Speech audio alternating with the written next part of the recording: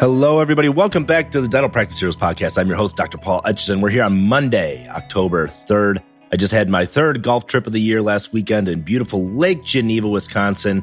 7 of my guy friends, and that will conclude the golf trips for me for this year. It will not conclude golf season. That goes until about November for us in Chicagoland, but that does conclude my last golf trip. It was kind of funny. We had a cheer competition for my oldest daughter the other weekend, and one of the other husbands was missing. We were talking to the mom, and he was missing because he was on a golf trip.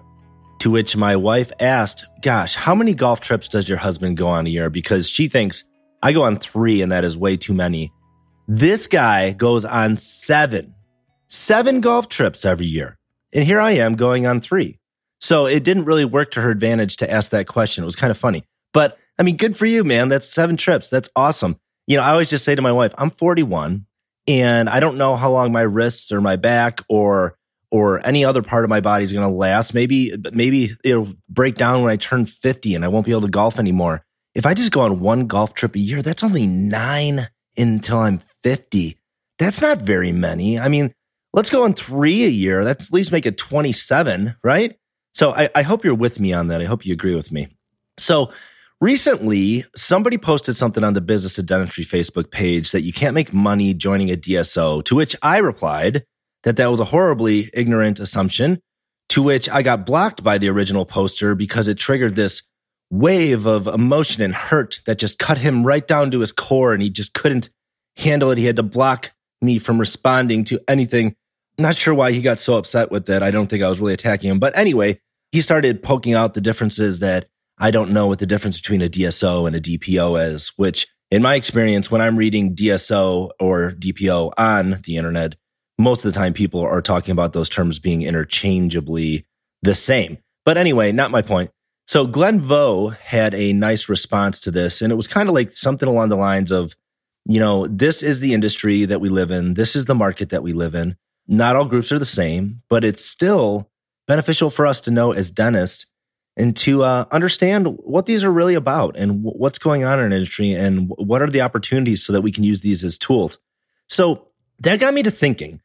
Back when I was in dental school, we had the Dental Town forums, and that's pretty much all we had. And it was kind of like, it was old forum format, and it was just a place to go when you wanted to feel really awful about yourself and have other dentists yell at you and tell you that you suck. No, I mean, I'm being facetious here, but it was a great resource, but there was a lot of trolls on there, and just like there is nowadays, but it was a great resource. But there was really little online CE. There was no ways to like really converse with other dentists in our area. There was no way to get help if you really needed it. So that's why I always think about dentistry it was such an isolating profession. And even more so 20 years ago. I'm just talking about, 10, 12, 13 years ago. But now we have like online CE everywhere. We have more online CE than you can imagine. We have podcasts. We've got books. We've got multiple forums, groups, and ways to interact with our dental peers and seek mentorship, albeit sometimes the Facebook forum is not the best advice because you don't know who's really giving the advice. But, it got me thinking about real estate and how I'm involved in real estate and multifamilies. And, over the past few years, I've flipped a few 6 units. And when I look at my annual returns that I've made on these, it was about 40 to 50% annual return. So it was a nice investment, but is that really greedy to make that kind of return on an investment? I mean, I bought them off a seller for a fair price that we both agreed on. And I added value to the building by, fixing some things up and getting the rents up to market rents. We did some where we Section 8'd them, turned them into public aid housing places. So we did that. We got the rents up.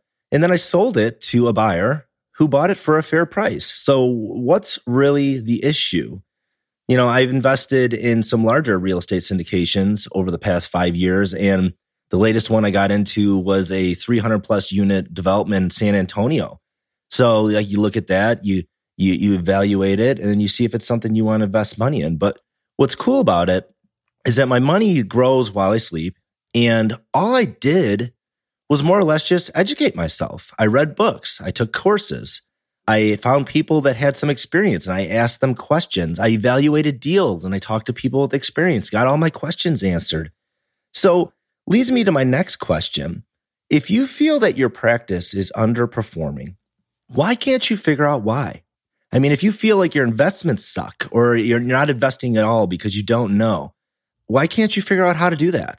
If you're referring a ton of specialty procedures, you're not doing them in-house, you're sending like implants and difficult extractions out, why aren't you learning how to do them?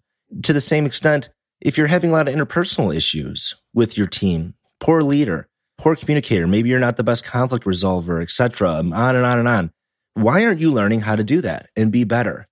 We live in a world where there's really no shortage of information. It's all at your fingertips. It's right there. And all you have to do is set the goal and get to work. It always brings me back to, I know a lot of people, and some people even in my circle and some of my close friends, I think if you buy real estate, it should make money just when you buy it. And as long as the rents cover the mortgage, it's working, right? Well, yeah, it might still work, but is that really optimal? Shouldn't you know more about it? Shouldn't we be optimizing every element in our life, including our downtime with our families and with our friends? Everything we do. I mean, you should be optimizing your phones at your practice. You should optimize your patient experience, the delivery of care, how you collect, how your policies and procedures work, any staff issues, how those are dealt with. Everything can be optimized. And all it requires is that you identify a problem that needs to be solved. And then you just search for the answers. So when we really think about it, there's no excuse for not knowing more about the things in our own personal worlds. The information's there. We just have to go get it. So what I want you to do and think about this week is just sit down and take some quiet time. And I know I say this a lot and a lot of people don't do it, but it's so beneficial just to sit down and block off. You don't need a lot of time. Block off 30 minutes just to sit and isolate yourself and just bring a pen and paper and just write some stuff down. I want you to write down all the things in your practice, all the things in your life, and that could use some optimization. And then write down all the things that you want to learn how to do. Because if there's something you want to know more about or another business venture or another investment, you can learn about them. The information is there and the knowledge is power. So it doesn't take a long time to kind of research a subject before you at least get a beginner's level of knowledge on it. And then you just get the experience. And that's the hard part is, getting the experience and learning from the school of hard knocks. But you can learn this stuff. There's nothing you can't learn. And it used to be a world where you had to know somebody to teach you how to do this. We don't need that anymore. Everything is there. There's things online. There's books. There's seminars. There's so much stuff that you can do to learn about the things that interest you and the things that matter to you. So I hope you take some time this week to do that. Next week, we got a great episode. We got David Phelps coming on. He's going to talk about real estate, investing, and what he's seeing in the market right now. It's going to be a great episode. You don't want to miss it.